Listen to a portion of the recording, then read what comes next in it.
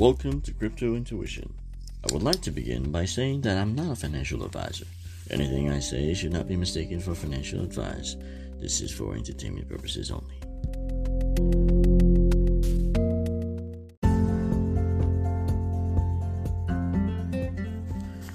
Well, great news for everybody in the Dogecoin world. Tesla will be accepting Dogecoin. This could only mean two things, either a huge spike in prices in the future or it can make it stagnant. There is still the question of the Fed intervention in the world of crypto, which could make prices go up and down. If there's a huge spike in price, it will be because of the entire market going upward, and not just particularly in the news of Tesla accepting Dogecoin, or it could be a combination of both, a double catalyst.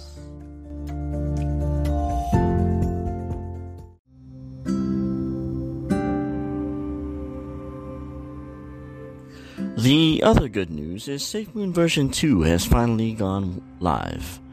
Not a secret that I am a SafeMoon fan and its developers.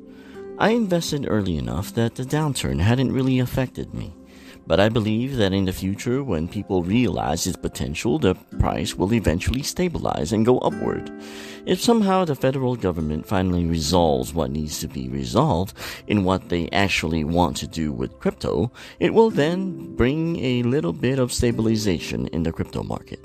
Since the crypto market is small enough that the small catalysts of bad news could affect the prices of cryptos, hence, the volatility remains.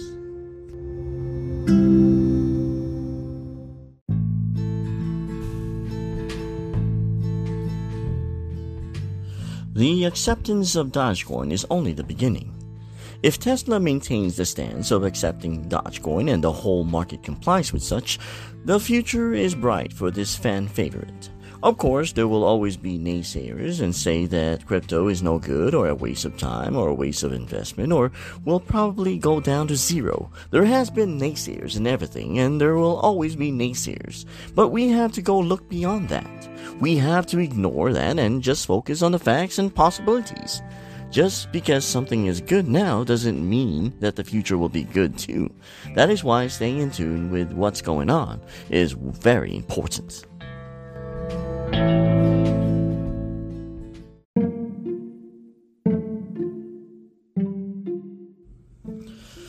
SafeMoon investors should consider converting SafeMoon version 1 to version 2 right away, since version 1 will no longer be updated.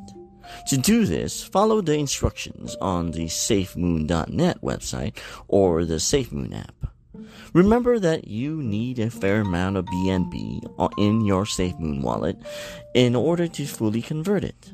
You will not be able to transfer version 1 to version 2 if the amount of BNB is insufficient. It is minuscule fee. But if you have 0 BNBs, you will not be able to do the transfer. Other than that, it's an easy process. Actually, I was surprised how easy it was.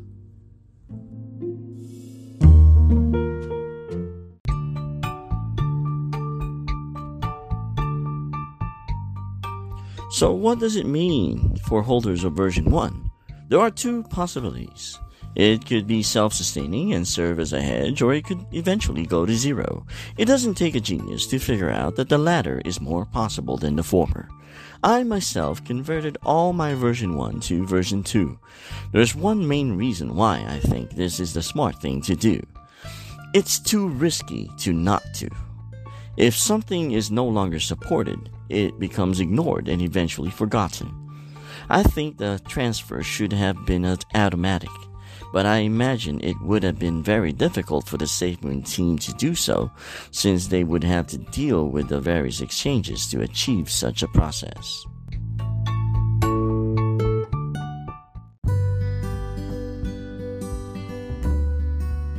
Thanks for listening to Crypto Intuition.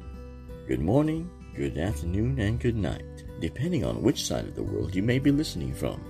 Remember to bookmark our podcast, anchor.fm/cryptointuition. Don't forget to listen to the previous episodes of Crypto Intuition. Till next time.